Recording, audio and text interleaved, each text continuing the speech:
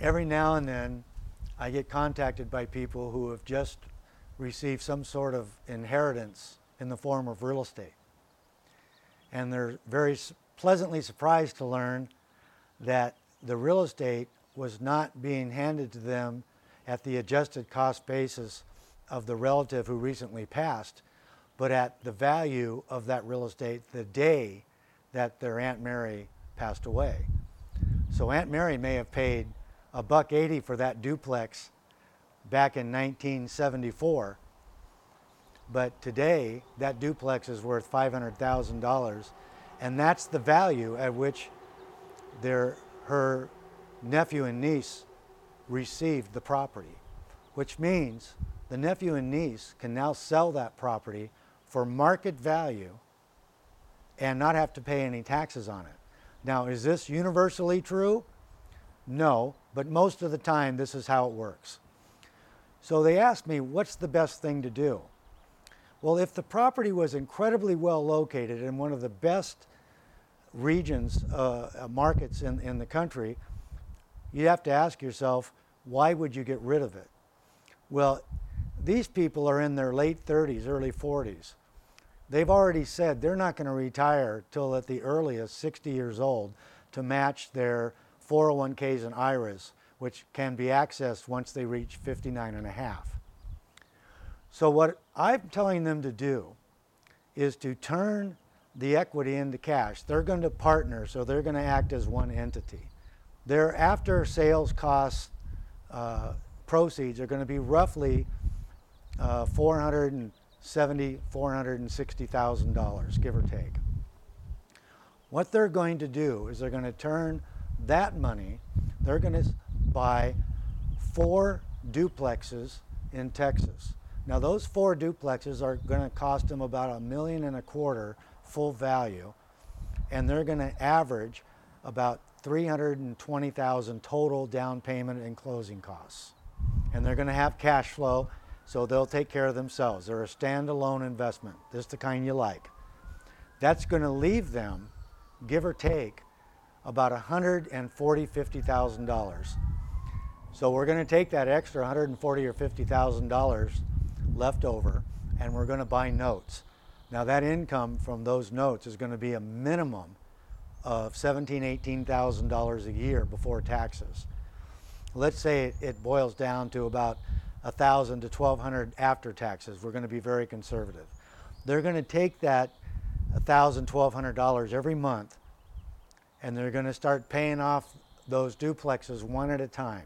And the way they're going to do it is they're going to take the cash flow from the 4 duplexes, which combined, give or take today's interest rates, is going to be somewhere in the neighborhood of $1,500 to $1,800 a month. Let's call it $1,600. They're going to have $1,000, let's be very conservative, from the after-tax notes. So now they're giving $2,600 a month to one of those loans. Now that's going to pay off that first duplex in who knows how long, but it's going to be a single-digit number of years. The day after that last payment is made and that first duplex is free and clear, that duplex's cash flow is going to go up 3 to 4 times immediately. That means that when we start using that process on the second duplex in the line, it's going to pay off sooner than it took the first one to pay off. What's going to happen in reality is by the time this niece and nephew get to the point where all 4 are free and clear, they're going to have $1.25 million, if it never goes up in value at all, in free and clear real estate that is probably only 10 or 15 years old. They're going to have a note portfolio that is probably not giving them $18,000 a year or so before tax. At that point, it's probably giving them somewhere between $25,000 and $35,000 a year.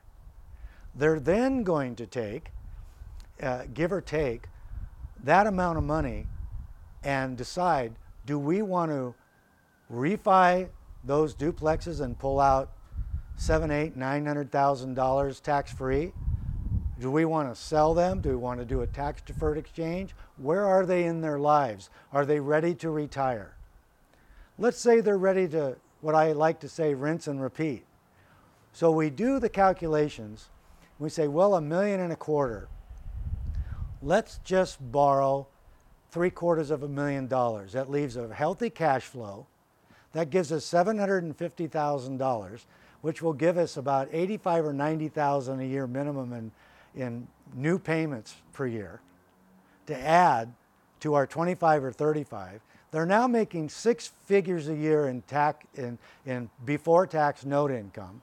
They're left with the cash flow from something that's been refinanced at a little over 50, 60% of value. That's cash flow.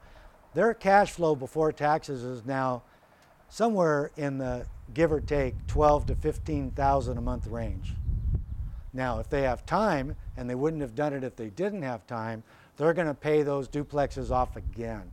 And this time they're going to do it far more quickly because of all the extra income they have.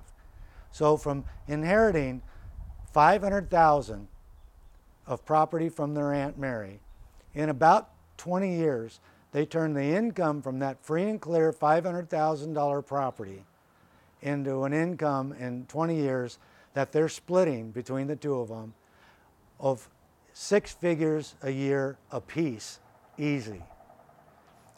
And that's how you do it.